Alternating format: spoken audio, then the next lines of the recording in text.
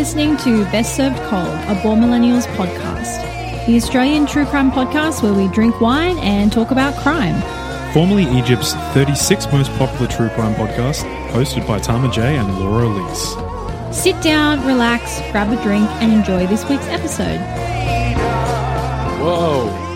Hey. What is up, my dudes? What's going and on? Dudettes? Cool cats and kittens. Welcome to the final episode of the season. Yes. Season finale. Season 1. Holy crap, Done, guys. dusted. We have a full season. Well, yeah, the wheels fell off a little bit at the end Yeah. there. But look, this is our first year of the podcast being a thing and being out and episodes going up and a season. I mean, that's crazy. But I'm... What? That sums it up perfectly. Why does my brain... What? My mouth starts to make word noises and then my brain just stops. Thank God we have a show where we talk in microphones for Anyway, welcome to Best Served Cold, the... what are we? Podcast. We're a true crime podcast. Shit. Well, we drink wine and talk about crime. Yeah, we don't need wine tonight because Laura's already drunk on life. Yeah, apparently I don't need anything. Yeah. I'm Laura Elise, one of your excellent co-hosts, but what you may not know is I'm actually a 36,000-year-old demon. Wow. And I am Tama J. Santa Claus does not exist. I'm delivering all your presents for him. Including the coal. Including the coal. Especially the coal. That comes courtesy of Gladys Berejiklian. Who, if you don't live in Australia, she's the Premier of New South Wales, the great state that we live in. Yeah, look her up. She's a hottie. But yeah, look... The episodes have been, let's just say, patchy for the last 2 months. Yeah, probably. So look, we always plan to have a season finale and, you know, an end to this year's worth of shows. Obviously, this is our first year, so it's not something we planned out in, like, terms of a roadmap.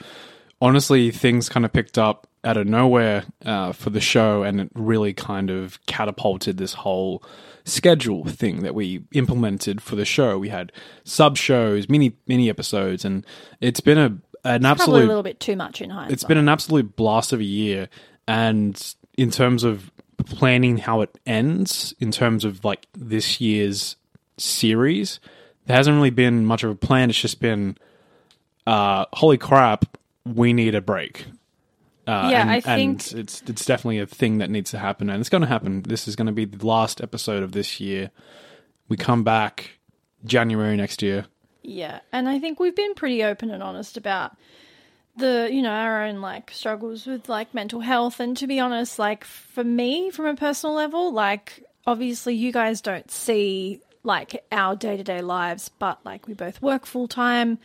I work as a graphic designer on the side as like my side hustle. We also exercise 4 times a week, and I have an Instagram account that I like, doesn't sound like much, but like I create art for, and honestly I'm just 150% so burnt out and so tired, and yeah, I think we just like really, it was like we were running on fumes towards the end, which is why the episodes have been so patchy. It doesn't sound like a lot when you put it into words, but we're working 8 hours a day, 8 hours 5 a day, days a plus week.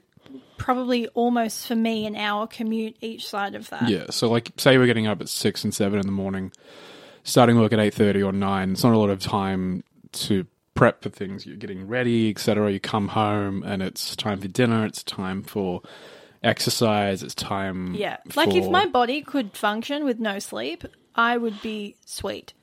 But unfortunately, I've tried that. Doesn't work very well for me. So I do actually need to sleep. Big shout out to General Spurg for following me on Instagram. That's what a weird... super random. I just got a notification for that, and I'm scared to open my phone and see That's what... very strange. Yeah. Also, shout out to the random faceless... Not that I check out YouTube very often, or it hasn't been updated in a long time, but someone left a comment on one of our videos just being like, this intro is dumb. I was like, okay, cool. We actually put it through an IQ test and it scored in the high 170s. It's actually so smarter I'll have than you know, Albert good sir, Einstein. we raised that intro to be the Also, genius dumb he is is today. another word for mute. So it's the opposite of dumb. Yeah, maybe you because just it's had an it on mute audio. instead. So Exactly. you just didn't hear it. You didn't hear all the complex notions that the intro had to offer for you. But yeah, so this will be our last episode for this season. Forever. Don't panic. I had one very, very lovely listener who sent us a message. By the way, when you guys send us messages on like Facebook or Instagram or Twitter, genuinely makes our day. Yeah. Like, I know everyone says that, but I genuinely find it so lovely. I had this lovely listener message us worried that we'd like quit the podcast altogether. And I was like, no, dude, like we're still doing it. We're just tired. Yeah. And the thing is, we mentioned it a few times that we kind of do this show now, fully knowing that there are genuine listeners People that base. like it. But it's still not a thing, in our heads that we go through every single day where we go, oh, there's actually like hundreds of people listening to the show every week. And so when we get messages from you guys reaching out and saying, you guys are right, like, where's the episode for this week? Like, I'm really keen for it. It's genuinely a positive thing in our lives to wake up and like see messages like that. It's really cool. And we thank you guys for being so invested and really transforming this year for us. It's been very cool. been crazy. And to say thank you. Yeah. Our last episode for the season is a double up. It's a big boy. Like our Halloween special episode, Tama and I will be tackling 2 cases each. Mm-hmm. So if you're wondering why, I'm assuming by the time we get to the end of this, it will be quite a long one. Yes. If you're wondering why it's so long, that's why. It's Christmas. Strap It's a Christmas yourselves in. special. Yeah. I think more or less they're all related to Christmas in some way.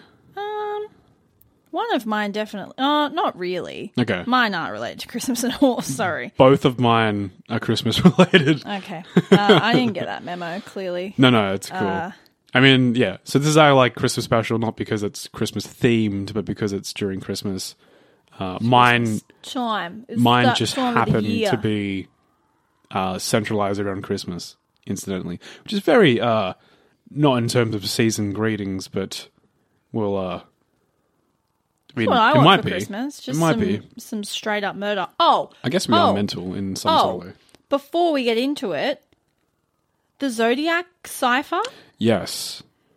So Crazy. cool. Like, it's a bit of a shame that it didn't really lead to any sort of huge breaks in the case. Yeah, and I don't think it That ever would be really will. to be honest, Amazing. but it's crazy But, that it was someone's COVID project, I believe, wasn't it? Yeah, it was a few different ciphers, like a few different, I think that's what they're called, aren't they? Yeah. Cryptologists. It was a few different cryptologists that worked on it together, one of which who was Australian, which is very cool. Nice. But yeah, I think it was just some professionals and some amateurs that just kind of like bound together, came together and cracked it, which is just so cool that after all this time, they've managed to crack it, Yes. or crack one of them. Yeah.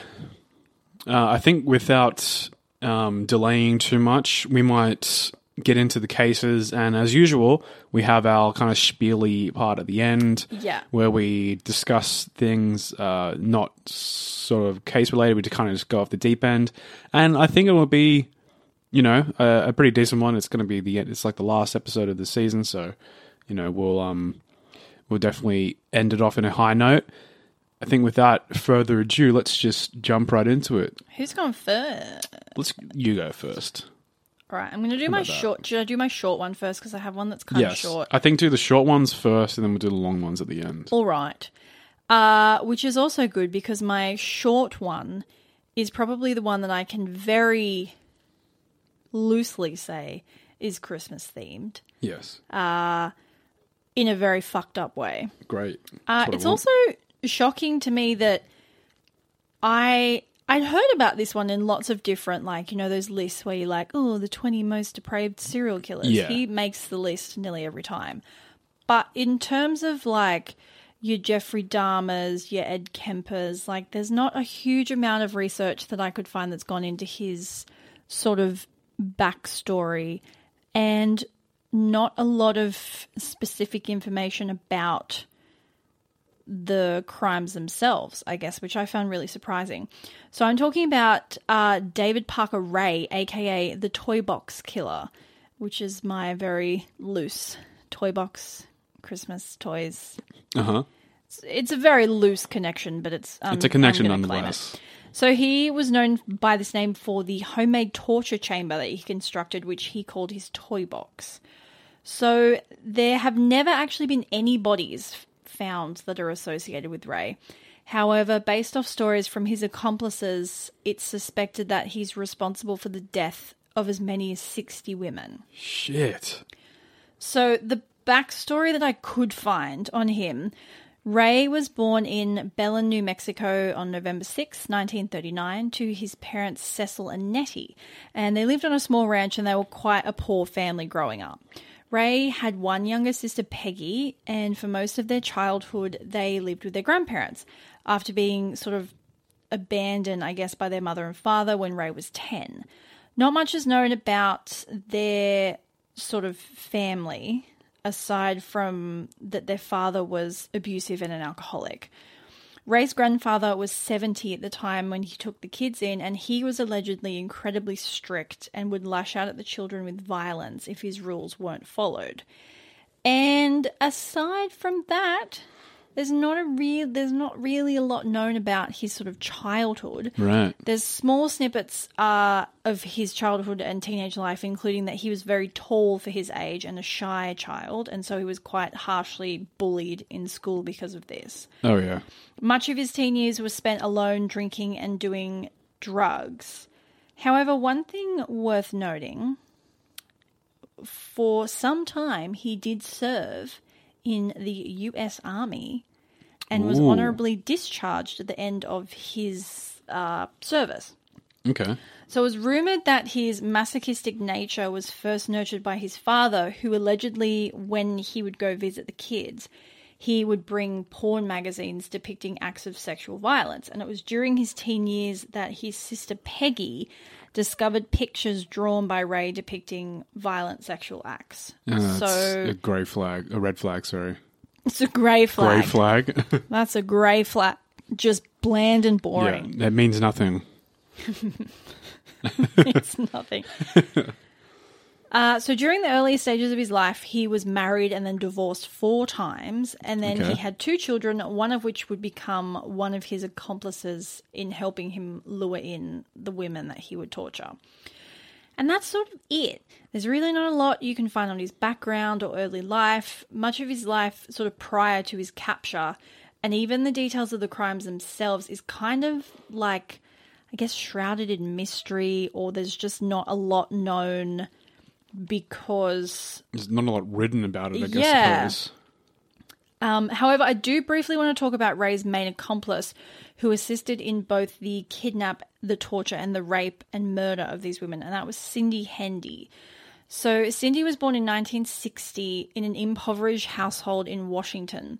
Her mother was an alcoholic who would often let her children go hungry, with the kids having to beg for food until, finally fed up, their mother would relent and feed them.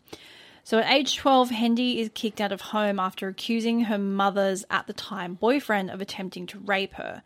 And her mother obviously sides with the boyfriend and kicks her 12-year-old daughter out of the house. After being kicked out at such a young age, she begins dating drug dealers, finds work as a sex worker, and becomes heavily dependent on drugs and alcohol. She gives birth to 3 children, all of which who are eventually sent away to their grandparents. And in 1997, trying to flee grand theft and drug charges, Hendy moves to the small town of Truth and Consequences. Yep, that is the real name of the town. Wait, what the fuck? The town is called Truth and Consequences. Wow. What a fantastic place to live. Jeez. Wow, okay. Yeah. I fully did not believe that was real when I first read it. It might be like maybe a translation of something from Native American. I don't know. Weird. It's Truth and Consequences. And this is where she meets David Ray Parker. So they meet while Hendy is working in a state park, and despite the 20-year age gap, they bond over their shared violent sexual fantasies. They shortly move in together, and Hendy was quoted as saying, "When I moved in, he started to tell me all the women he had murdered. He said at least one a year for about 40 years.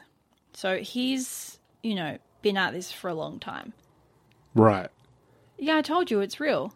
Amazing. Did you say truth or consequences or truth and consequences? I said truth and. It's truth or consequences. Oh, my apologies. That's okay. They have a population of 6,475. What a fantastic name, though. Yeah. Amazing. I never saw that in Breaking Bad. That should have been the town where Walter White lived. Truth or consequences. What a beautiful metaphor. Yeah. Apparently it began on a radio and television program. How random. Yeah. Maybe that would have been a bit like on the nose to have him live in a place so called apparently Truth or Consequences. there's a Ralph Edwards who had a radio and television. He was a radio and television producer. Had a game show known as Truth or Consequences in the 40s and 50s. Sought a town that would change its name to that of his show. From the handful that applied, Little Hot Springs in New Mexico was chosen.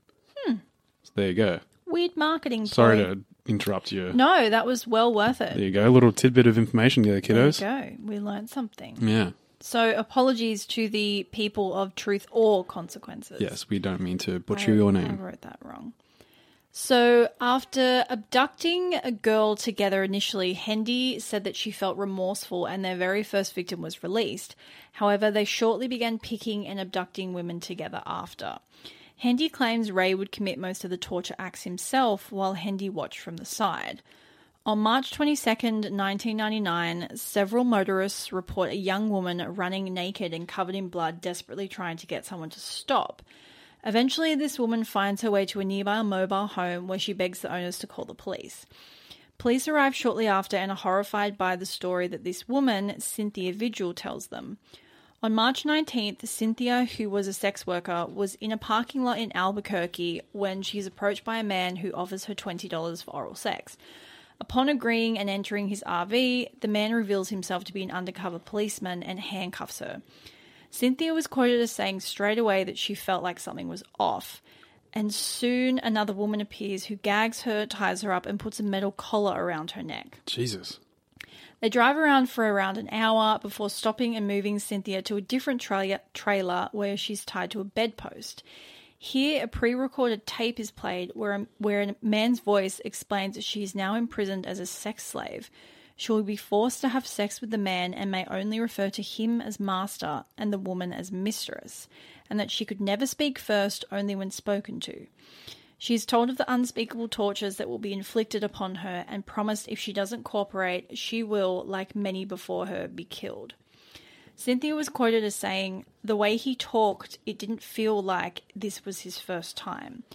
Vigil said in a later interview, "It was like he knew what he was doing. He told me I was never going to see my family again. He told me he would kill me like the others."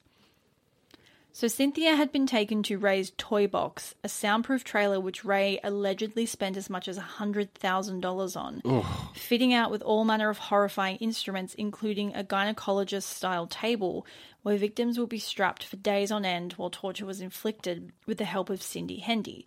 Above this table was a mirror suspended from the ceiling so victims could watch the torture being inflicted upon them.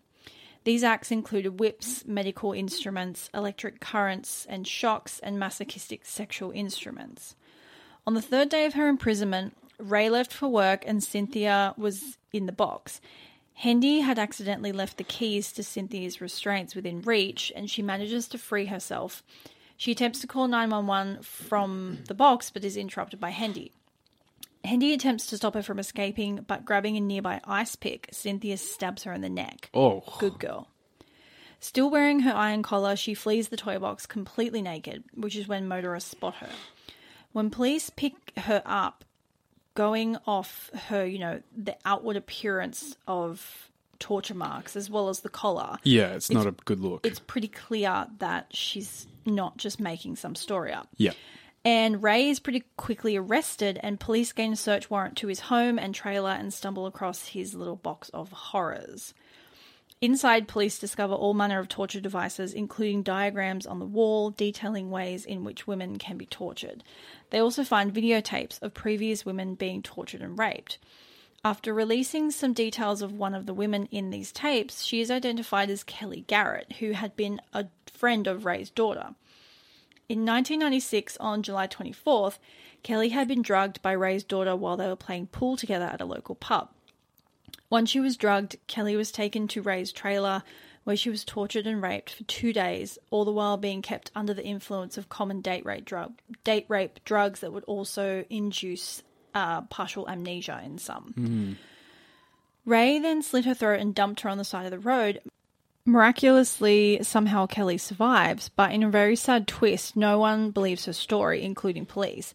Her husband at the time, in fact, believes that she'd been cheating on him and they were divorced that same year. Oh, God, wow. Years later, though, it was Kelly's fractured memories that helped put David Ray behind bars for a total of 224 years. Oh. However, he died of a heart attack only 3 years into his sentence. His daughter Jessie received a sentence of 9 years and Cindy Hendy received 36, but is now out of prison having served her full sentence. Or not her full sentence, but her parole sentence. Right. Kelly and Cynthia are the only 2 women who had ever been definitively identified as victims of Ray's. In his trailer, police found diaries written by Ray detailing the murders of at least 50 other women, as well as the number of female pieces of jewelry and clothing within Ray's home and torture box indicate an incredibly high volume of women too. Hendy did attempt to lead police to areas that she believed Ray had disposed of bodies, but no remains have ever been found. Police speculated that someone who was meticulous enough to build the box that Ray did would likely be skilled enough to dispose of these women in a way that would mean they were never found. Yeah, that makes sense. That and the theory that many of these women were sex workers from low socioeconomic backgrounds means it's unlikely that they will ever be identified. Yeah. However, as of 2011, the case is still open and I guess not being actively investigated, but the investigation is still open and being maintained by the FBI. Right. And that is David Ray, the Toy Box Killer. Not as fun and lighthearted as it sounds. Yeah, I've seen so many memes around talking about how we need to stop giving such like lighthearted, cool names to serial killers. Yeah, it is kind of a. Agree, it's very weird. It is kind of a weird name as well for a fucking sex, torture, and rape dungeon. Not a dungeon, but a trailer. A toy box. Like that. It doesn't. I mean. Yeah, it's weird. that was what he called it. He called it his toy box. So right. It feels like a weird justification of his. Yeah, it does. It feels like you're name. giving him control over his own fucking identity. Yeah. Weird. Which is much like Son of Sam and BTK and all those kind of guys. It was like, here's my name. I want you to call me that. Just a quick side note, completely unrelated to the podcast. From male listeners, you may just want to like tune out for the next 15 seconds. But for the female listeners, does anyone else just get like incredibly bloated whenever it's that time of the month? Just uncomfortably so? All the time. It's just not fair. Like, it's bad enough it has to happen. Can we just chill out with like everything else? I don't need everything on top of it. The emotions and crying and bloating, and it's too much. Yeah, right. Just, I like to share. So continuing the show in which we talk about non-bloating things. We talk about bloating dead bodies all the time. Thank you very much. That's a good point, actually, yeah. My case that I'll be starting with is on a man called Bruce Jeffrey Pardo. Yeah, so is this the one you very briefly told me about? This is one of them. I don't think it's the one I told you about. Also, I'm very sorry, I just kicked my mic stand just before. This is the one, I don't know how legit this is, but what I've read is they've dubbed him the Santa Claus Killer. Oh, okay. This is because at approximately 11:30 p.m. On the night of the murder of these attacks, I think it was Christmas Eve, Bruce Jeffrey Pardo knocks down the door of his former in-laws' house, occupied with about maybe 25 people of the Ortega family. His ex-wife, he was dressed up in a Santa Claus suit. In one hand, he had a gift-wrapped package in which he had a homemade flamethrower, and in the other hand, he was holding a semi-automatic handgun. As well as that, he also had 3 additional semi-automatic handguns stuffed into his pants. When the door opens, young 8-year-old Katrina Yusuf-Polsky runs to greet him. However, before she could get too close to him, Bruce shot her in the face. Now, she actually survives this and is one of the only survivors to actually get out of the shooting, miraculously. He then continues to fire indiscriminately into the Ortega family, and they all try to flee and escape. Some of the family members are injured, others are killed, and a few are supposedly shot point-blank executioner style after being hit by stray bullets flying around all over the place. After the shootings, Pardo unwraps the package containing the homemade flamethrower filled with racing fuel gasoline and continues to set the entire house on fire. Jesus. About 9 people died from either gunfire or flames, and 3 others were wounded. The before-mentioned 8-year-old girl Katrina suffered severe but non-life-threatening injuries to her face after being obviously shot. One of the surviving family members fled to the attack and escaped to their neighbor's house, where she called the authorities. Can I just say, it still, trips me out the amount of people that get shot in the face and survive. It's crazy. And this is a 8-year-old girl who's still developing body. It's crazy. The fire ends up soaring about 40 to 50 feet tall, and it takes 80 firefighters an hour and a half to extinguish it. Oof. The fire was so intense that some of the victims had to be identified by their mental and dental records. Jesus. Some of which, for a while, weren't even able to identify them at all at some point. After the attack, Pardo takes off his costume, gets changed into his regular clothes, and drives a rental car to his brother's house in Silma, approximately 30 miles away from where the crime scene happened, where he eventually was found dead from a self-inflicted gun wound. It's thought that Pardo was intending to flee to Canada by plane, as he had previously bought an airline ticket to a flight on Air Canada. Though what the investigators later found was the flight was actually from Los Angeles to Moline, Illinois, with a layover to Minnesota. Pardo had called days before to tell his high school friend that he was planning to visit him, but investigators think it might have been a red herring to throw off investigators. Because it's a very confusing method of travel and all that. So what it seems like that happened, because he obviously had this predestined plan at some point. What it seems like is, after suffering some pretty gnarly third-degree burns on his arms, he switched up his plans. So he had $17,000 in cash wrapped in plastic wrap inside a girdle in his leg. His rental car, which was found about a block away from his brother's house, where he was eventually found dead, was rigged with a system using his Santa suit that would set fire on the car using black powder if the costume was removed. It was such a risk that the bomb squad had to fire an incendiary device into the car to destroy it, because they didn't know what the fuck would happen if they pulled the Santa suit out. That's some pretty hardcore stuff. That's what I mean. He obviously had a plan predestined to shooting himself that, things kind of went wrong.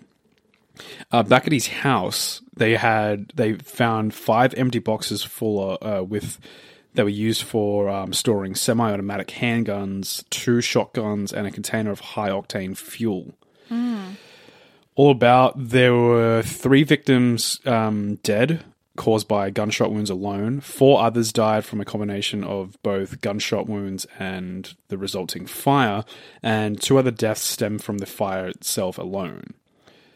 all of which were all part of the Ortega family, specifically Sylvia Ortega Pardo, which was Pardo's ex-wife. It's thought that because of a divorce that happened recently after a stem of marital problems, including having to pay his ex-wife, I think it was about $1,785 a month in spousal support. Though he was also had to pay $10,000 as a divorce settlement. There was a few different things that stemmed from this divorce that seemed to trigger Pardo into causing this weird snap. Yes. So quite clearly coming from marital issues, but the entire family, subject to this crazy attack. The thing that is so bizarre about it is it's obviously a snap trigger, builds up of aggression, and he wants to kill his ex-wife. But not only that, he has a plan to kill the entire family and does so dressed as fucking Santa. Yeah, that's dark. I don't know, there's something, especially killing children dressed as Santa, it just... Yeah. So there was a 15-year-old and a 21-year-old who survived. However, there was also a 17-year-old young man who passed away from the shootings. Yeah. Others were around 43 up to 80. So there was grandparents of young children. It's a very tragic story. Yeah. A very bizarre but tragic story. Obviously, this one caught my eye because of the whole Santa Claus killing thing. But yeah. A crazy story for a crazy situation, all happening in the suburbs of Los Angeles, California in 2008. Very interesting story. And that was my quick one. I kind of just wanted that was just there wasn't too much interesting stuff surrounding it. It was kind of just, obviously a snap trigger thing, but it was more so like the Santa Claus thing and the present. Explosive Santa Claus suit's pretty weird. Yeah, very interesting case. And this is where we kind of get into the bigger, crazier cases. This one, the next one I'm doing is, I don't know, I just find this so, all these stories are sad, but... Yeah, sometimes there are ones that just hit you differently. This one in particular I just find so sad because it's just another story of corporate greed at the expense of human life. So I'm going to be talking about the Radium Girls.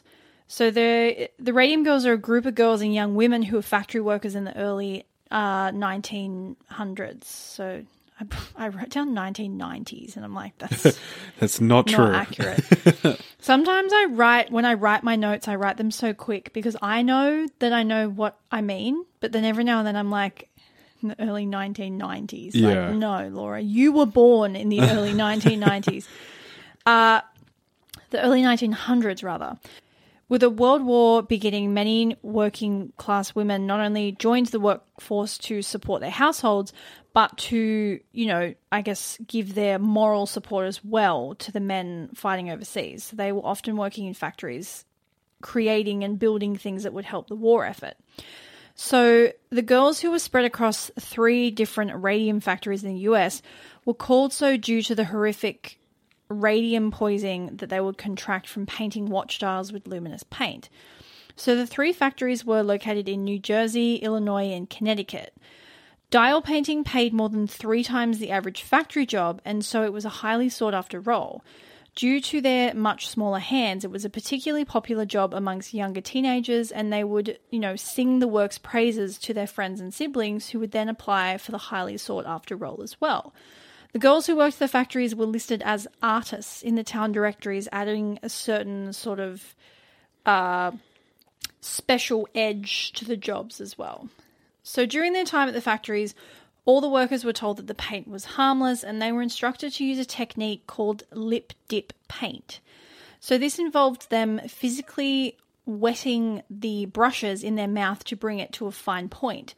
So generally, because the watch dials were sometimes so tiny, only like 3.5 centimeters across, you obviously had to have a very fine pointed brush to be able to get that tiny detail. And so if if you've painted before, it only holds that shape for a very short period of time before you need to wet it again. Reapply it. Yeah. So they'd be constantly wetting the brush in their mouth, dipping it into the paint, and then painting the watch faces. And then, as I said, every couple of strokes, they'd need to put it back in their mouth to kind of get that point again. So this meant nearly all of the women over their time in the factories ingested crazy high volumes of radium, which we now know is highly, highly, highly poisonous. Mm-hmm. One of the main players in this was the United States Radium Corps, and one of their main exports were radioluminescent watches, which military men used as the radium glows in the dark, meaning that you can see your watch face in the middle of the night without needing any sort of battery or power or being concerned that it's going to, shit itself on you. Yeah. Now, I wanted to get into more detail, but it's worth noting that the US Radium Corps hired many women for their watch painting as well as general handling of the radium. And while these women did these jobs with no safety gear, the men, the chemists and scientists who truly understood radium, avoided any exposure to the substance, including using lead screens, masks, tongs, and full-on protective gear whenever they had to handle this stuff. Wow, okay. The women were kept in the dark so much about the effects of radium that they would often paint their hair, nails, teeth, and faces with the paint due to the beautiful glow it gave them. At the time, minute amounts of radium were considered good for you, with it being sold as a health tonic in water, as well as being added to cosmetics, butter, and toothpaste. That sounds like that time period. Yeah. They're like, yeah, you crazy woman, you've got hysteria. Just do some cocaine and have sex. Yeah, have a cigarette. It's good for you. So it was kind of heralded as this wonder drug that could add years to your life. A company called Radithor sold distilled water with tiny amounts of radium dissolved in it. They advertised it as a, quote, a cure for the living dead and perpetual sunshine, promising to help with various ailments from arthritis to gout. However, it was later discovered that the research that supported all these theories was funded by the radium industry itself. So to briefly explain how radium works in terms of how it affects your body, I found a quote from Timothy Jorgensen, who is a radiation expert at Georgetown Uni, and he explained it as, quote, chemically, it behaves very much like calcium. Since the body uses calcium to make bone, ingested radium is mistaken for calcium and gets incorporated into bone. So the major health risk of ingesting radium is radiation-induced bone necrosis and bone cancers. How soon they develop depends on the dose, but at the very high doses that the radium girls were exposed to, just a few years. So the girls themselves became known as the Ghost Girls, as by the end of their shifts, they themselves would be glowing in the dark due to the particles that would float around in the air while the paint was being mixed. So basically it would kind of settle like dust on their clothes and in their hair. Wow, interesting. So making the best of this, the girls would often wear their best clothes to work and then immediately go dancing afterwards, glowing through the dance halls.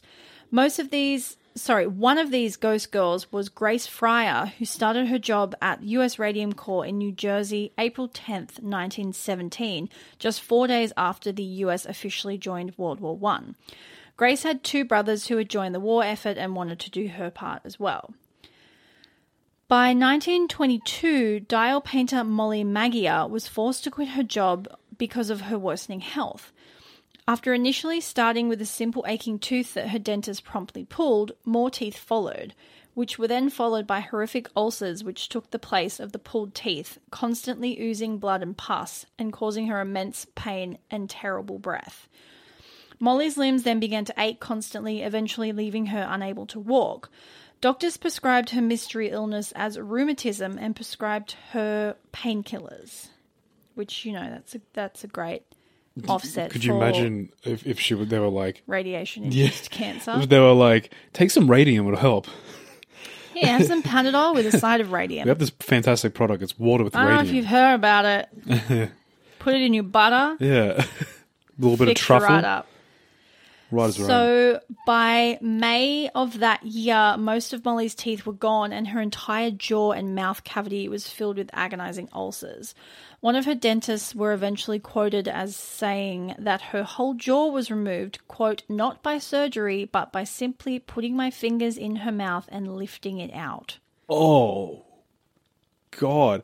I saw a photo of that. So Yeah. I didn't know that was a real thing. That's Yeah. real.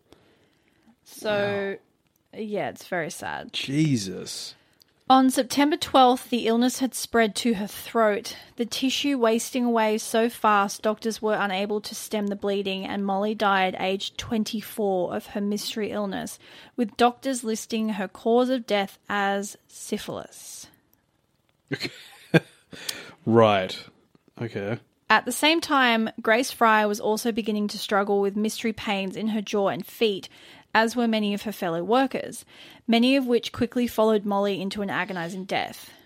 USRC, or United States Radium Corps, denied any responsibility for Molly and the other workers' deaths. However, once gossip began to spread and their sales began to see a downturn, they caved and eventually funded an expert to look into the links between radium and the illness that had taken the lives of the girls. The first expert who was hired almost immediately found a link between the radium and the illness.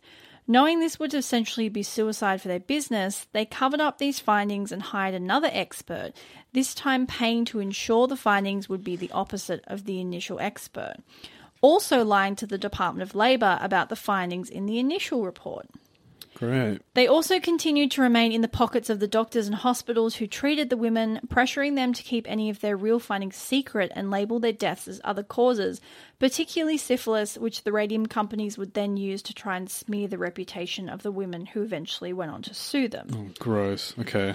In 1925, Grace decided to sue the radium factories, but spent over 2 years just trying to find a lawyer that would even look at the case, eventually filing a lawsuit in 1927 with 4 of her fellow workers. However, it wasn't easy.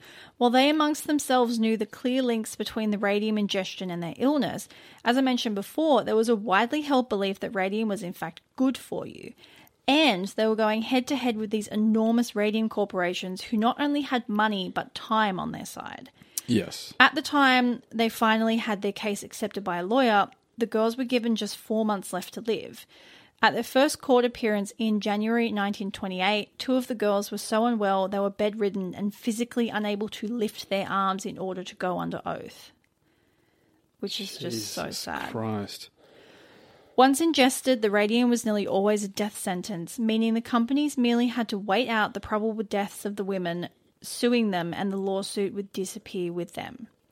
What was soon discovered about how the radium works was it settles in the bones and then constantly puts out destructive radiation that essentially honeycombs the bones of the women and slowly but surely bore holes in their body from the inside out, killing them slowly. Wow, that's crazy. Grace Fry eventually had to wear a back brace as her spine was so honeycombed it was crushed by its own flimsy structure. Many of her co-workers had their jaws and legs eaten away to stumps, and most suffered spontaneous bone fractures due to the fragile nature of their skeletons. So embedded in their bones was the radium, the sufferers soon began to glow from the inside out, their radium-riddled bones visible from the outside as the radium glowed through their skin. Holy shit. Yeah. And there was a quote I read online that a lot of these girls wouldn't realise how sick they were until they caught sight of themselves in the mirror at home and realised that they were glowing. Wow. And that was when they knew that they probably weren't going to be around for much longer if they didn't already know. That's insane. Yeah. The saddest part is that once it's there, there's no way to get rid of it.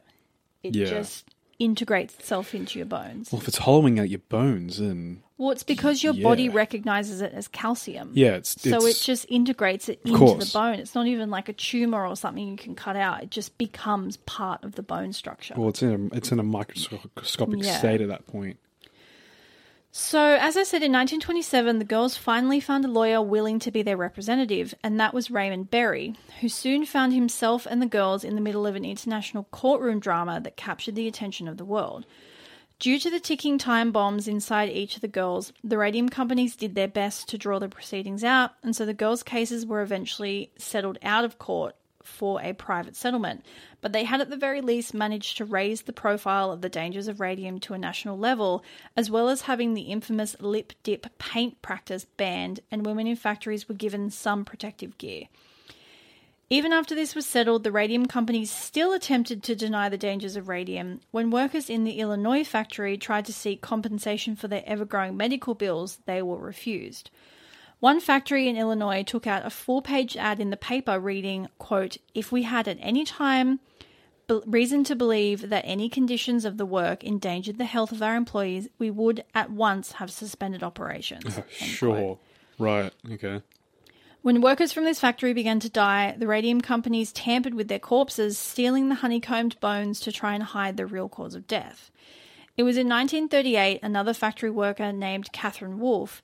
She decided to also take on the radium companies. Not only did Catherine have to contend with the same hurdles the first girls did, her case fell during the Great Depression, and she was shunned by her neighbourhood and friends for daring to try and bring down one of the last remaining factories at such a time.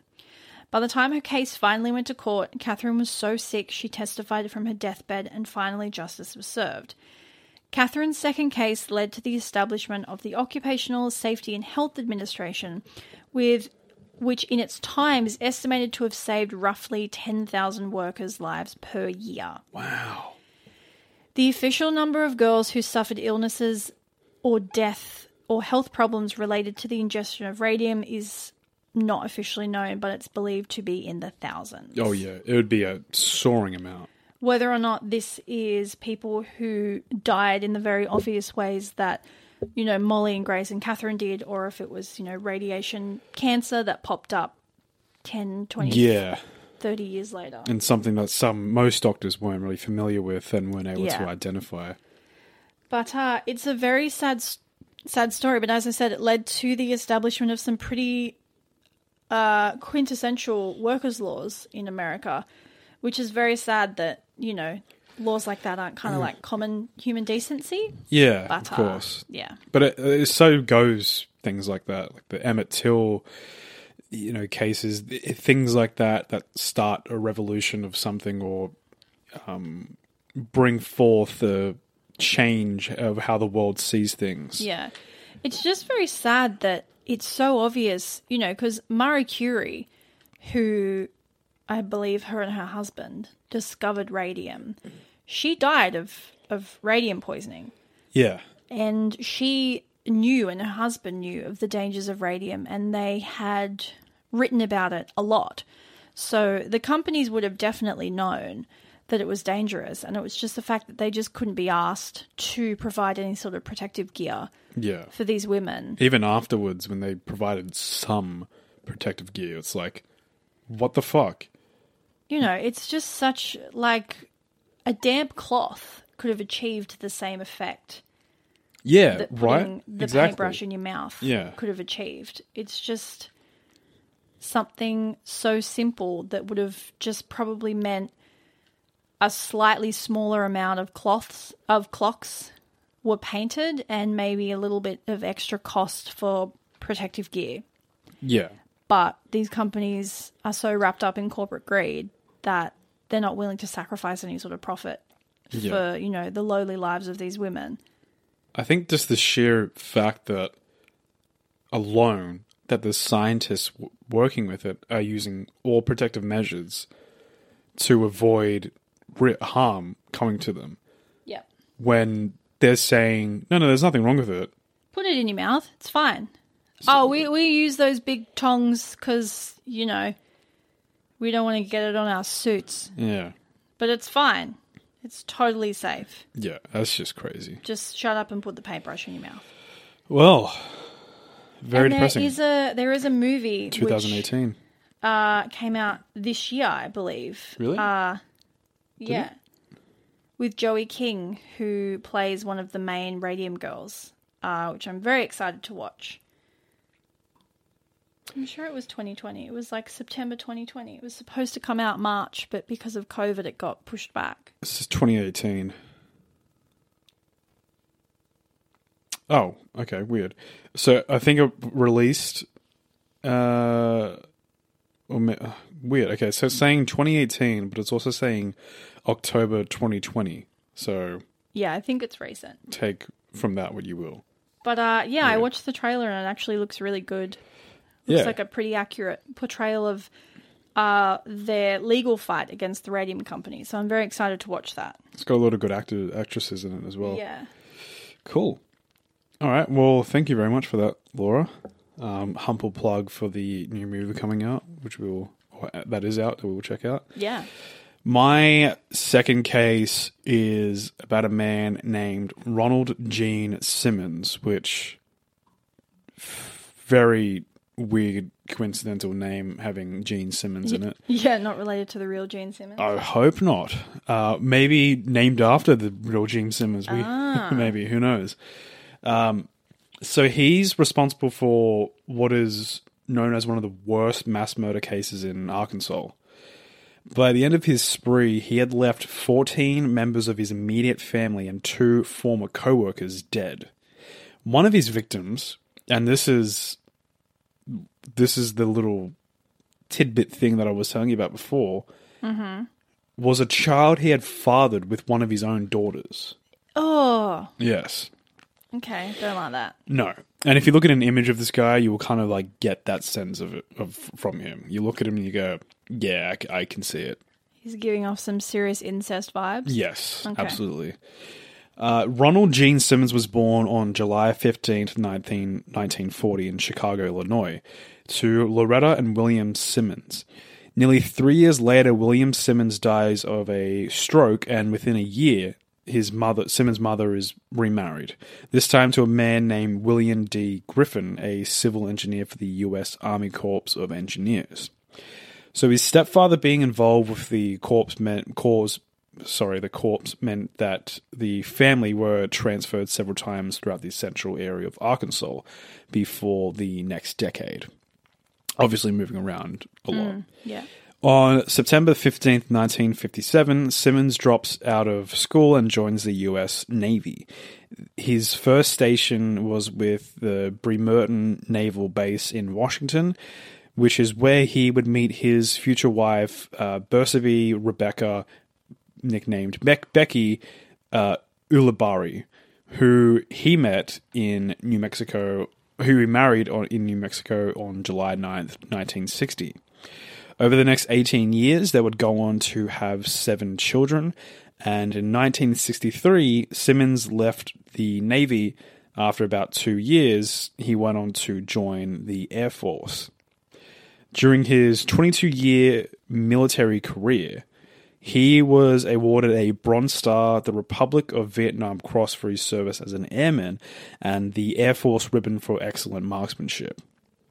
He would go on to retire on November 30th, 1979 at the rank of Master Sergeant. He's making his way up in the ranks. Yeah. And just a quick side note, well, not a side note, but a quick thing to point out, military background. Some time passes, and on April 3rd, 1981, an investigation was made upon Simmons by the Cloudcroft, New Mexico Department of Human Services on allegations that he had fathered a child with his then 17-year-old daughter, Sheila Simmons. That's so gross. Later on that year, Simmons flees to a different ward in Lanoke County, and then later to Dover, Pope County, in the summer of 1983 in hopes to avoid arrest. The family took up residence in a 13-acre plot of land that would soon become known as Mockingbird Hill. The home was constructed of 2 older model mobile homes joined together to form a larger singular home, and it was surrounded by a makeshift fence reaching to about as high as 10 feet tall in some places. It also had no indoor plumbing or phone lines. So love it. A very discreet, off-the-grid kind of thing. Simmons would go on to work a slew of low-paying jobs in the nearby town of Russellville in Pope County. He quit a position as an accounts receivable clerk at Woodland Motor Freight after several reports of inappropriate sexual advances. He went on to work at Sinclair Minimart for about a year and a half before quitting on December 18th, 1987. Things were starting to quite obviously unravel for Simmons. On December 22nd, 1987 is when everything changes. Okay. The whole story flips. Simmons bludgeons and shoots his wife with a .22 caliber pistol.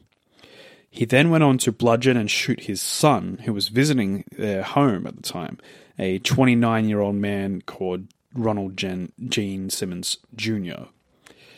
He then strangles his 3-year-old granddaughter.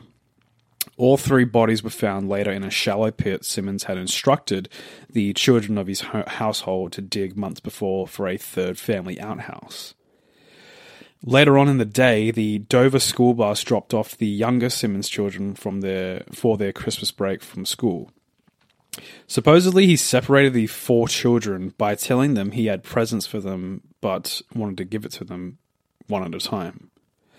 The first to receive their quote-unquote present was the eldest daughter of the 4, 17-year-old Loretta, whom Simmons strangled and held under the water in a rain barrel. The other 3 children, Eddie, Marianne, and Becky, were also killed in the exact same way. Their bodies, too, were also found in the hole for the outhouse. The oldest Simmons children, who had been invited to the home on December 26, 1987, for an after-Christmas dinner. 23-year-old William H. Simmons II and his 21-year-old wife, Renetta Mae Simmons, and their 20-month-old son,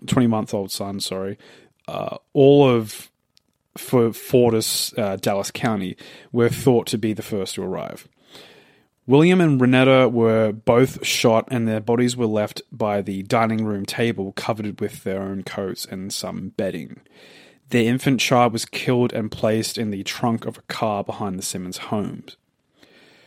Next to arrive was Simmons' 24-year-old daughter Sheila and her husband, 93-year-old Dennis Raymond, along with their children, which was the 7-year-old daughter that Sheila mothered from her own father. Yeah, gross. And a 21-month-old Michael, which was fathered by her then husband Dennis. Sheila was shot and her body was laid on the dining room table covered with a tablecloth. Simmons shot Dennis and strangled Sylvia. He also strangled Michael and placed him into the trunk of another parked car. Later the same day, Simmons drove off to Russellville, where he stopped at a Sears store and picked up a Christmas gift that he had been ordered. He had ordered but had not made it in before the holidays. Later that night, he drove to a private club in Russellville and then went home and waited out the weekend. So he spends the entire weekend with these bodies in his house. Yeah, that's super Some creepy. in the ditch in the back, some on the dining table, some wrapped, some just out. Bizarre. On Monday, December 28th, 1987, Simmons drives a car that belonged to his son, Ronald Jr., to Russellville. He purchases a second gun from Walmart and drives off to the Peel, Eddy, and Gibbons law firm. After entering the building, Simmons shot and killed receptionist slash secretary Kathy Cribbins Kendrick. This was the company he was at some point fired from. Right. Fired from. He's really going for a spree here. Yes, he really is. His next stop was the Taylor Oil Company, where he shot and wounded Russell Rusty Taylor, the owner of the Sinclair Minimart, where he had worked, and then shot and killed J.D. Jim Chaffin, a fireman and part-time truck driver for Taylor Oil. Simmons shot and missed at a few other employees before exiting the building. He then went on to Sinclair Minimart, where he shot and murdered Roberta Woolery and David Slayer. Finally, he stopped at the Woodland Motor Freight Company. Simmons searched for his former supervisor, Joyce Butts, and wounded her in the head and chest. He then turned to Vicky Jackson, took her by gunpoint into the computer office and advised her to phone the police. Apparently, he told Vicky Jackson, quote, "I've come to do what I've wanted to do. It's all over now. I've gotten everybody who wanted to hurt me," end quote. He surrendered to the Russellville police when they arrived. Simmons was sent to the Arkansas State Hospital in Little Rock, Pulaski County for a competency evaluation by staff psychiatrist Dr. Irving Cowell. The staff psychiatrist found Simmons to be completely sane and capable of standing trial. Public defenders Robert G. Doc Irwin and John Harris were appointed to represent Simmons, and the prosecuting attorney was John Bynum. The jury selection for the first trial took less than 6 hours. Simmons was convicted on May 12, 1988, in the Franklin County Circuit Court for the deaths of Kendrick and Chafin. On May 16th, Judge John Samuel Patterson sentenced Simmons to death by lethal injection plus 147 years. Simmons refused all rights to appeal. He was found guilty of 14 counts of capital murder in the deaths of his own family members on February 10th, 1989, in the Johnson County Circuit Court, with Judge Patterson presiding. The prosecuting attorney Bynum offered a possible motive when he said that an undated note that was discovered in a safe deposit box at Russellville Bank after the arrest. It was a note indicating a love-hate relationship between Simmons and his daughter Sheila, which he fathered a daughter with. After the judge ruled the letter admissible, apparently Simmons lashed out at Bynum, punching him in the face and struggling unsuccessfully to grab the deputy's handgun. Okay. Officers rush him out of the courtroom in chains, and he's sentenced to death by lethal injection on March 16th, 1989. Again, waiving all rights to appeal. Yeah. Are you ready for a what the fuck moment? I mean, there's a few of them. I feel We're like getting we've to already the- had a few, but yeah, sure. We're hit getting me. to a what the fuck moment Okay. right here. Was him having sex and fathering a child with his daughter not the what the fuck moment? Yes, but here's another what the fuck moment. Okay. On March the 1st, 1989, Simmons is found competent to waive his rights to appeal his conviction. However, this is all leading up to the what the fuck moment, by the way. The filing of Whitmore versus Arkansas challenged the whole lethal injection thing. If it's a famous case, look it up. Revlin, Louis Franz, and Jonas Whitmore contended that Simmons, using his right to refuse appeal, in fact jeopardized the rights of other death row inmates. By 7-2 vote, the Supreme Court justices threw out the appeal. However, the ongoing legal proceedings had prevented the execution of Simmons from being carried out. He was supposedly watching TV and eating his last meal when he got news that his execution wasn't actually going to go through at all. Are you ready? May 31st, 1990. A governor by the name of Bill Clinton, yes, the very same Bill Clinton that went on to become fucking president of the United States, signed Simmons' second execution warrant for the June 25th, 1990. President Bill Clinton There you go. signed the death warrant for this man. That's pretty cool. What the fuck? Crazy. This was the quickest sentence to execution to death time in the United States history since the death penalty was reinstated in 1976. Supposedly, Simmons refused all visitors. This included legal counsel, and his last words were, quote, "Justice delayed finally be done is justifiable homicide," end quote. 0 family members claimed his body, and therefore Simmons was buried in a pauper's plot in Lincoln Memorial Lawn in Verner, Lincoln County. Wow. That's a proper, like, spree killer. Yes. So, not only is it members of his family for seemingly no real proper reason. He goes on to kill people from workplaces where he's been fired and has left and has had sexual advances turned down. I think it's so interesting that everyone talks about Richard Speck as a spree killer when that is, to me, so the vastly thing with, more interesting. The thing with Speck is he didn't plan to kill any of the women. He was there for rape. Right. So the reason he ended up murdering was a premeditated murder. It was a heat of the moment thing. Okay. Because people were running, things got out of control. He couldn't have control of the situation, so he took matters into his own hand and killed everyone to assert control over the situation again. This is a premeditated murder. Right. Because either the trenches had been dug for the third outhouse was most likely to prepare for the bodies. Because it's seemingly he was ready to kill at least a few people. Yeah. Maybe the older children showing up wasn't planned. Maybe it was due to the letter that was found between him and his daughter.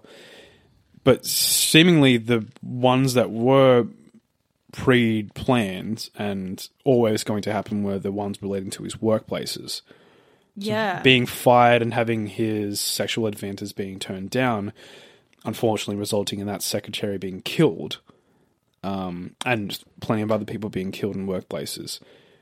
That seems like, to me, a premeditated Yeah, thought. for sure. Yeah, that's true. And I think maybe the families were premeditated. From what I can understand, it makes sense.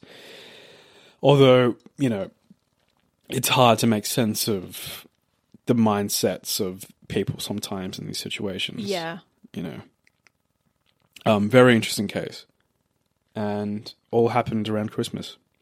Yeah, you had two Christmas-themed ones. Merry Christmas, my beautiful people. Mine were not really Christmas-themed. No. I didn't get the memo. No. This is our somewhat Christmas-themed episode. I mean, that wasn't like an official thing we were doing. No, it was just a thing that kind of happened. Yeah. I mean, it makes sense. But Yeah. did your mic stand just fall down? Yeah, so my mic stand this entire time has been slowly drooping down. So I've had to slut drop on the couch to I love your dedication. yeah, it's just it's not staying anymore. I think this might be time to get a new mic stand. The universe telling us something. Yeah. Okay, I think I got it. Yeah. So there we go. That was our episode. very interesting episode of Christmas stories. For those of you who just tune in for the factual portion of the evening, Off you go. thanks for joining us, and Get outta we'll here. catch you next season. Get out of here, you can silly peeps. scamper off, you little scallywag. You silly little buggers. And for those of you who like to stick around to listen to us shoot the shit at the end, Yeah, why? welcome. Why? Welcome. Explain because to me. we're funny. Okay. Sure. Well, That- I am anyway. Oh, wow. How about you? Shots fired. I'm hilarious. Shit. Everybody said so. Okay. Yeah. I guess we can talk more about the Zodiac thing. I guess there's something really to elaborate on, but Covered it all. did we? Yeah, I mean, There's sure. not really much else to cover. No. Like, they solved a cipher. Unfortunately, it doesn't actually lead to any real breaks in the case. The main cryptogram is the one where he says what his name is, but because it's so short, they don't think they're ever going to be able to solve it because there's not enough, information around Yeah. cryptogram to be able to create a real sort of, I can't think of the word. A profile or- profile yeah. of what he's trying to say. The thing to remember is it's not also based around those deciphering those cryptic letters or those puzzles. They also don't have enough evidence to really narrow down a list of people. Yeah, well, I mean, the cryptogram could be like, my name is John, and they'd Yeah. be like, oh, cool. But it's not all based on, it's not all writing on those letters, essentially. There's a lot of factors that haven't really pinpointed the person together, and it's unlikely it's ever going to be solved. I don't think we're ever solving this. No, unfortunately not. I would love it if they did, but I just... Yeah. I mean, like, given the popularity of not the popularity rather, but like the infamousy of the Golden State Killer case and all the surrounding buzz around that resulting in breakthroughs in cases and et cetera, et cetera, et cetera. I mean, it's possible that things might continue to arise, but in terms of finding someone who's living and breathing and was the culprit, it's highly unlikely. Yeah. Although it's really cool to see people, attempting these things and finding out. And being successful at it. Yeah, successfully finding out these mysteries that have been unsolved for many, many years. I think it's really interesting that this happened. Yeah, same. And all kudos to those people because they're doing a great job. Another mystery that was solved for me last week was the mystery of whether or not Taylor Swift listens to true crime podcasts. Yeah. She does. She do. She confirmed on her YouTube premiere for a new music video that one of the songs from the new surprise album she dropped, which is basically like a true crime podcast episode in music form. She confirmed that she is obsessed with true crime podcasts and documentaries, which to that I say, same. Yeah. But yeah, she wrote a song called No Body, No Crime on her new album. It's excellent. It's essentially about a wife that discovers her husband's cheating on her, and then the husband murders the wife, and then the wife's best friend murders the husband. And it's a bop. Yeah. Please proceed to tag Taylor Swift in every post we ever make from now on in hopes that she might get obsessed with our podcast. Look, and Taylor, if you are listening, just shoot us an anonymous email. Yeah. I won't tell anyone. Stop hitting us up in our DMs. I would God. die. I would actually just deceased die. Yeah, so maybe don't hit her up then because... No, but please do. You don't want to be please responsible for manslaughter. I will take responsibility for my own death. Otherwise, she will die and then people will talk about it on their podcast about how Taylor Swift killed someone by simply talking to her. It's true, pal. Yeah. You'll find her on Murderpedia. One victim. Quote with a question mark. Tama can confirm that I am a massive Taylor Swift fan. She's a big Swiftie. So if she ever listened to our podcast, and if I found out that she did, I would actually just drop dead. Yeah. But great Yeah. album. For all you people who aren't Taylor Swift, though, we still appreciate you and we very much enjoy the fact that you are listening to this show. Yes, definitely.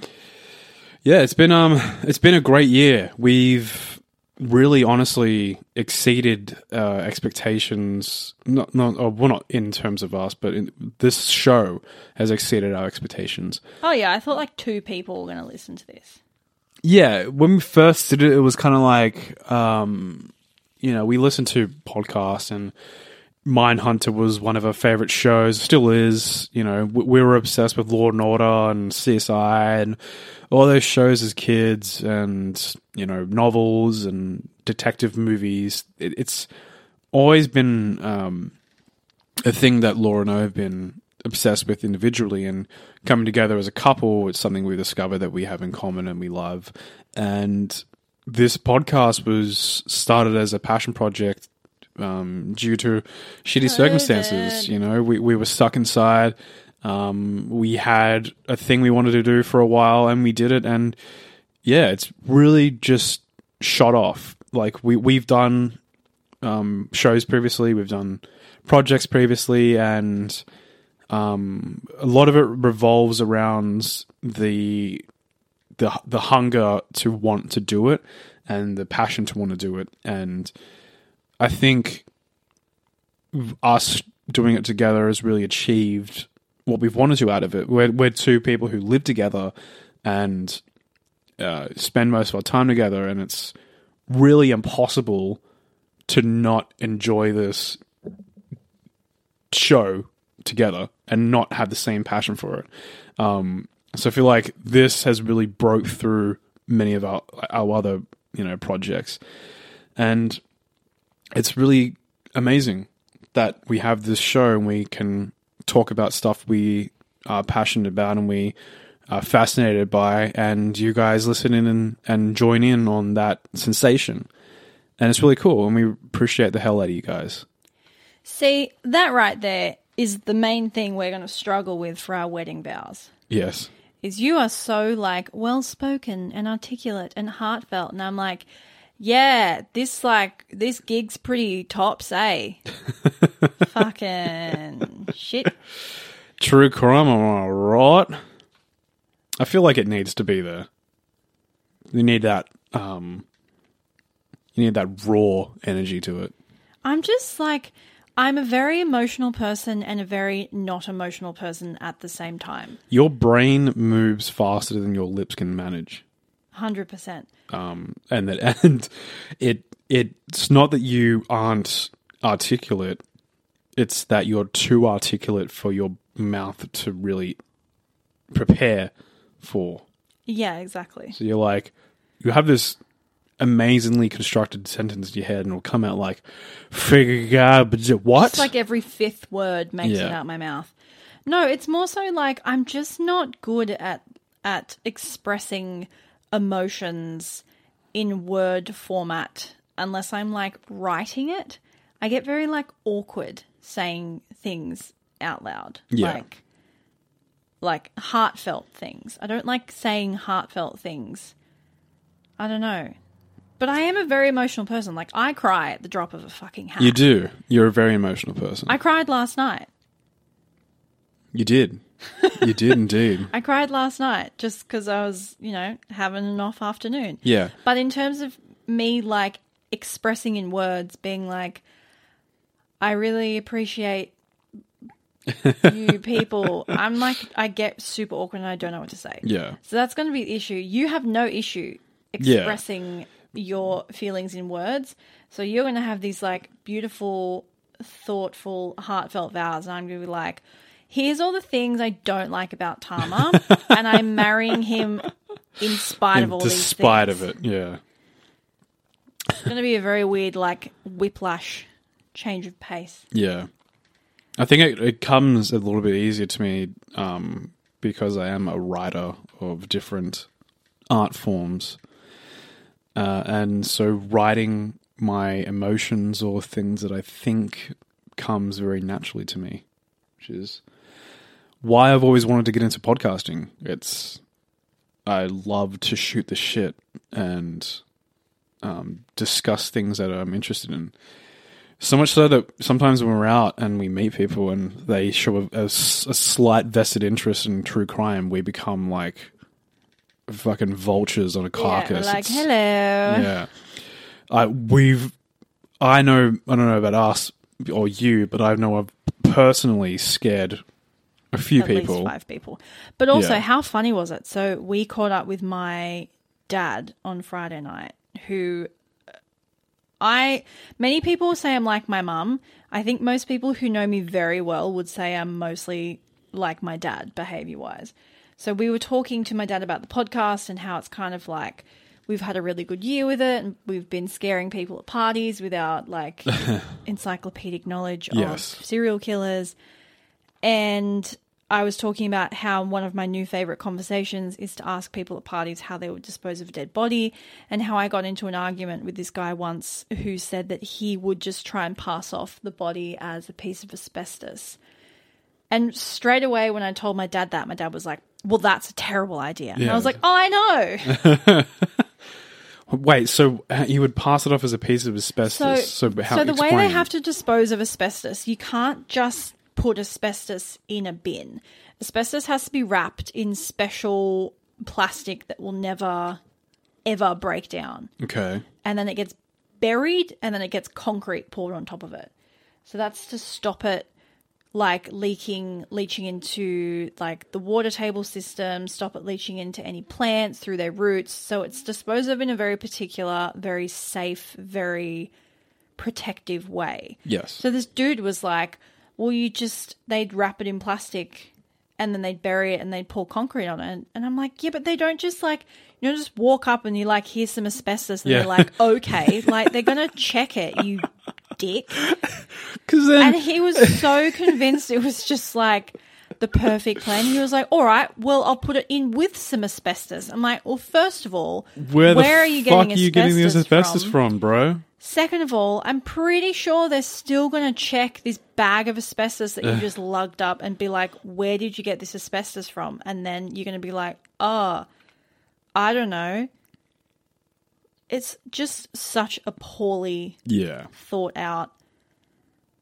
Should we end this year's episode with talking about how we would dispose of a body? I don't think we've actually talked about that. I mean, so I just wanted to keep on that conversation that we were just having. That idea is just baffling to me. But also, I feel like it's kind of a good thing because maybe they haven't thought necessarily on how much they would dispose of a dead body. Oh, and by the by, that was the same guy who at the same party ended up talking about how he didn't think Kyle Rittenhouse did anything wrong and he thought he was just a naughty boy. Oh, okay. Well, I was like, aha. Right. You're that kind of person. Yes. Okay. I understand who you are. And then he started talking about how Black Lives Matter was a cult, and that was the point where we were like, okay, it's time for us to leave. He also wore a cowboy hat. Non-ironically. I get Not that there's anything wrong with wearing a cowboy hat, but I get that that's a thing in the States, particularly in Texas. I understand it. I am fully with it. Like, if you actually work on a farm, this dude, like, lived in the inner city. Yeah, if you're in the city or you're in not a farmland in Australia, I'm just going to assume... nighttime. I'm just going to assume you stab birds in parks. Yeah, if anyone wanted to argue that he was wearing it for sun protection, it was nighttime. Yeah, you can not use that for sun protection. Anyway, he was a weird dude. Yeah. I think I have a fairly good idea of how I would murder someone and cover it up and dispose of the body. I've thought about this probably too much. To be completely honest, I have not thought on it that much.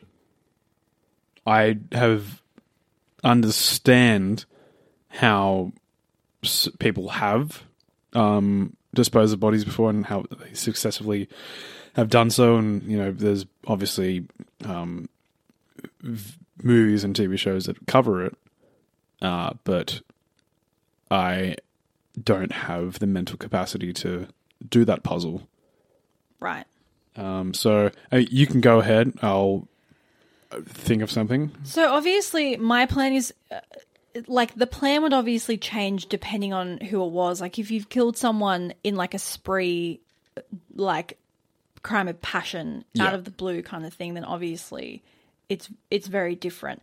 But if I'd planned to murder someone, and by the way, I'm assuming that you are an accessory in on this with me. Yeah. So if I'm not able to lure them over to our house, I would leave wherever I was, making sure that I'd wear like a hoodie or something so CCTV can't capture it's me leaving the premises. I would make sure that any of my plans to them saying, I'm coming over, are obviously done verbally in person or verbally over the phone. So there's no paper trail of you saying you're going to the house. Go to the house, take bleach with you, murder them however you want. I guess in Australia it would have to be a knife or strangling or something because we don't really have guns here. Or if they have a peanut allergy, just rubbing peanuts on their face. Yeah, that would work. Or depriving them of Vegemite. So I haven't really thought through the cleaning process that much. Yeah. But my cover-up would involve you then staying at home and ordering enough takeout to look like there's two people still at home. So even though obviously it's not a flawless cover-up, you'd be like, yeah, she was home, we were watching TV, we got Uber Eats. Here's the Uber Eat receipt. I ordered 2 burgers and 2 lots of fries and 2 drinks. Clearly indicating that someone was home. Like, it could be, obviously, it could be a lie, but it's some sort of alibi. You know what I mean? Yeah. You're making a face. I'm making a face because this is very thought out. Why do you sound so surprised? I'm so organized in everything in my life, of course. Just go on. Again, so then the part I haven't really thought of is how you break the body apart. Because obviously dismembering a human body is not that easy. Again, you need to make sure that if you buy any tools, you're doing it in cash. Yeah. Making sure your face is hidden from CCTV, all that sort of stuff. My thought with actually physically disposing of the body.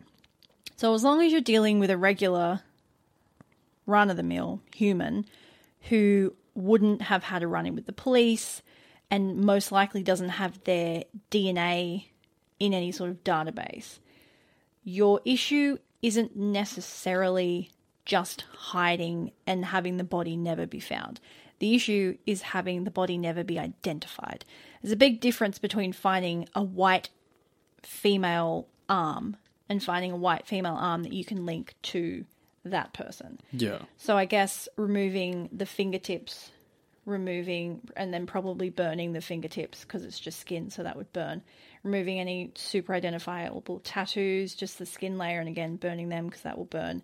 And then destroying the jaw for dental records. And then basically I feel like everyone listening to this is just so concerned right now. I'm fucking sitting here like John F. Kennedy's wife just after being assassinated. Like, what the fuck is going to happen to me?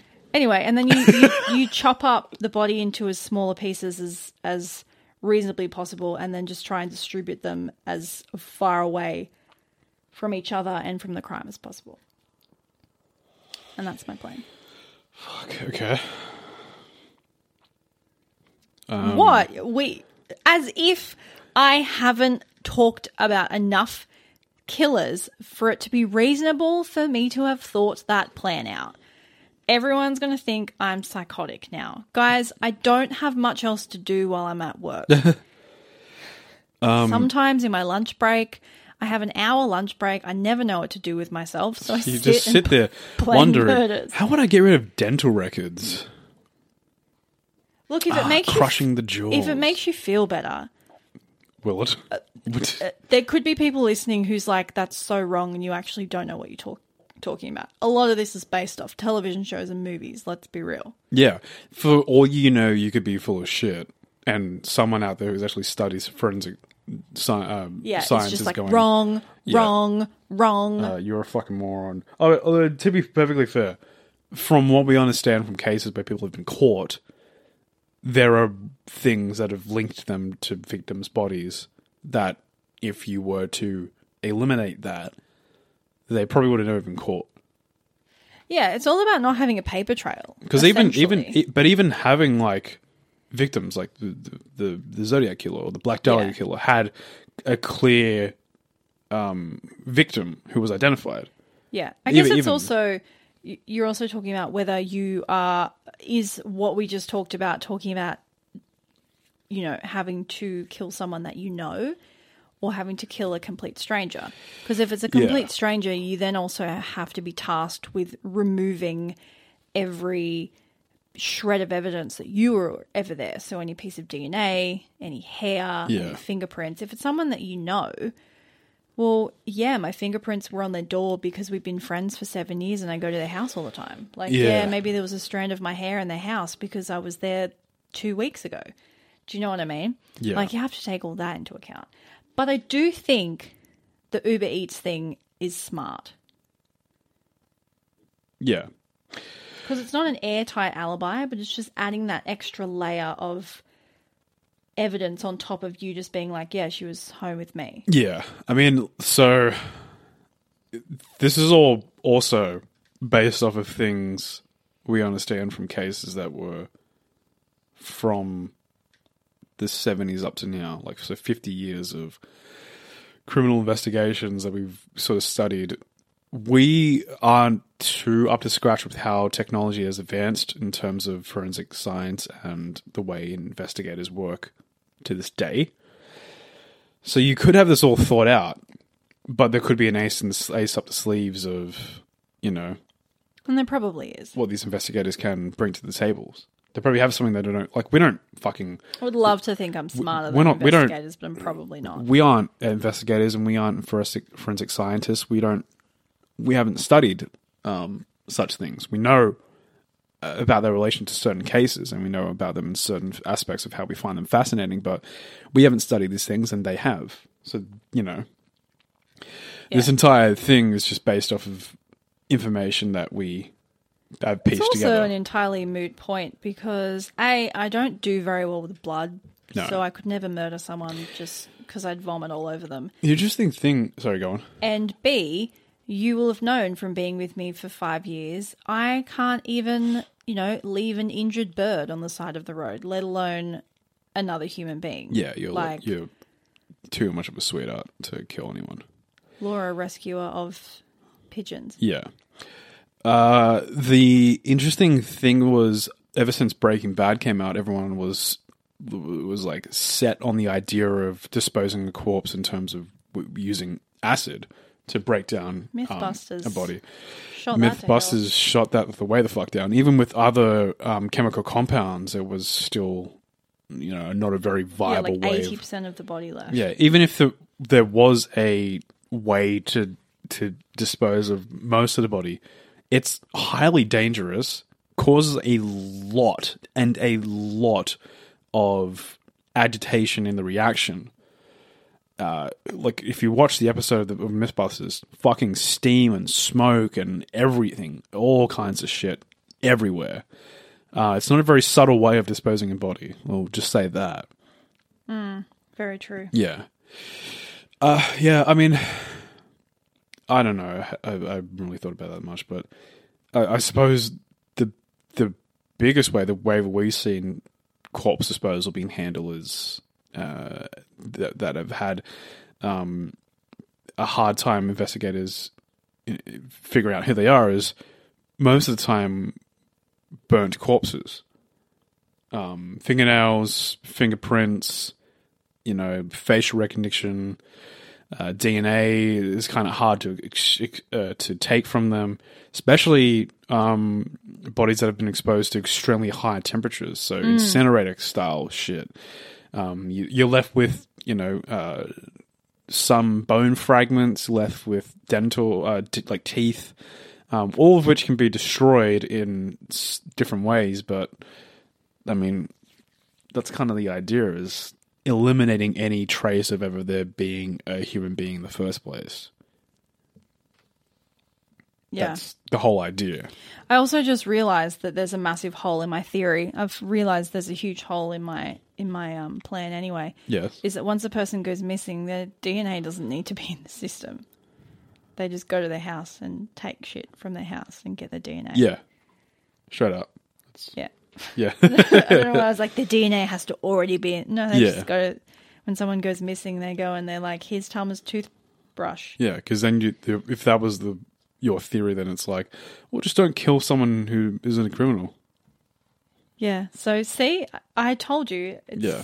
It sounds good in my head, but in theory, Yeah, in practice, we're probably true crime fucking fans. We are not expert murderers. We're not murderers. We haven't, and as you can plainly understand, we haven't really meditated on the thought that 20 much. police officers listening to this, we're not murderers. Yeah. Also, We're actually, come on our show. yeah. Fucking We mad. have too many cats to be murderers. I can't go to prison. I'm a mother. Yeah, we're too fucking busy anyway, dude. We got a When am I true gonna crime podcast. We can barely do a podcast about true crime, Yeah. let alone commit true crime. I've no when will time I for it. find the time? Exactly. I don't have any other time for any other hobbies. So what, am I going to replace my park workout on Wednesday with like some good old fashioned, like a stabbing spree? No. I want to do my fuck squats. that. We're good, bro. We've got other outlets. Squats, not stabs. Yes. That should be a t-shirt. Squats, not stabs. Squats over stabs. Maybe new merch coming for you next year. Next year, brothers and sisters. 2021. What a year that'll be for the show. God, I hope it's a better year than this year. It will be. It'll be a great year. Joe Biden's going to be president.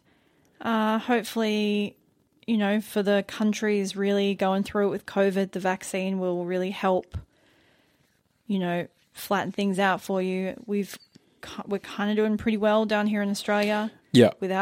But I know for countries like the UK and the US that are really struggling, hopefully the vaccine will, you know, help move things along in terms of the recovery process. Maybe Tama and I can go somewhere, anywhere, travel. That New would be Zealand's nice. opening up an air bubble next year. Yes, There is that would be exciting. I believe self-isolation after like 2 weeks after travel is still going to be a thing. Yeah, we could go to Tasmania. Yeah, we could. It's actually really good food and wine there. Yeah, okay. Yeah, all right. Let's do it. Whoa, shit, guys. This is it for the year. Yeah. This is the... Thank you so much for all the support this year. It's like, it's been really quite phenomenal to think that people actually enjoyed this little show that we made, and Yeah. yeah. And, you know, it's a good time to end it now. We're getting into Christmas and it's just incredibly busy. And I think we just need a new year to restart a schedule because, like I said, this whole situation was just kind of dropped on us. Like, we obviously made the show and we wanted the show to go somewhere, but it happened so fast. It was out of nowhere that we've really just been like, trying to run with the plane taking off. Yeah, and we were both, when we started it, we were both working from home full time. Laura at some point was unemployed. And then Tama went back to the office full time. Yeah. And then I went back to the office full time, and then I was unemployed, and then I was employed again, and now I'm back in the office part time. Yeah. And at some point we took up exercise and extracurricular activities and things like that. And we also have social lives and things like that. Yeah, and I think we worked out a schedule right towards the end that will genuinely work really well next year, but we just tried to enforce it at like the worst time. Yeah, because just during everyone, Christmas, there's so many social events, and it's just impossible to have any sort of schedule. So I think next year we'll be back sort of mid-Jan. We both go back to work on the 4th. So I think we'll probably give ourselves a week or two to kind of get our heads screwed back on after having some time off and going back to work. And then we'll be back mid-Jan. Yes. And hopefully we'll be bringing you some new stuff, maybe looking to incorporate some kind of new elements into the show, some new stuff. If you have any suggestions for stuff that you'd like us to do, that's not just like, you know, our typical 2 stories a week thing. If you have any ideas, let us know. And yeah, if you don't celebrate Christmas, have a lovely couple of weeks without us. If you do celebrate Christmas or Hanukkah or those are the only Kwanzaa, those are the only religious holidays I know. I hope you have an excellent holiday season. And hey, this is the first time I get to make this joke. I love this joke. We'll see you next year. God. I love making that joke. We are the BSC podcast on all things social. Make sure you check out our social media so you can get updates on when we might be coming back. Like I said, we'll be around mid-January at some point. You will be notified if you check us a like on or follow us on any of our social media accounts. Yeah. Or email us at the Best Served Cold Served Cold Podcast gmail.com. Email us or reach out to us on social media. We'll give you deets on where we're at. And anything else you need help with in terms of you want to support the show, buying merch, whatever you want to do. Want us to send us photos of your dogs and cats, we're all there for that. Always there for that. Merry Christmas to everybody. Happy New Year. And for the last time of 2020... Oh, wait, what were you going to say? I don't know. You just really threw me off with that. Oh, I'm sorry. I thought you were done. No, I was on a roll and you just fucking jammed me with the dagger right in the eye. Well, sorry. Like you were Jaime Lannister in the first season of Game of Thrones. Which... It's gone? You don't remember what you were going to say? No, it was just going to be a lovely message to everyone saying Happy Christmas. And well, you already said that. All right, well, fuck everyone then. Fuck you guys. Don't say that. Sorry. Anyway. Please don't bad review me because I just said that. For the last time of 2020, we will give you our signature sign-off and we will see you next year. Bye.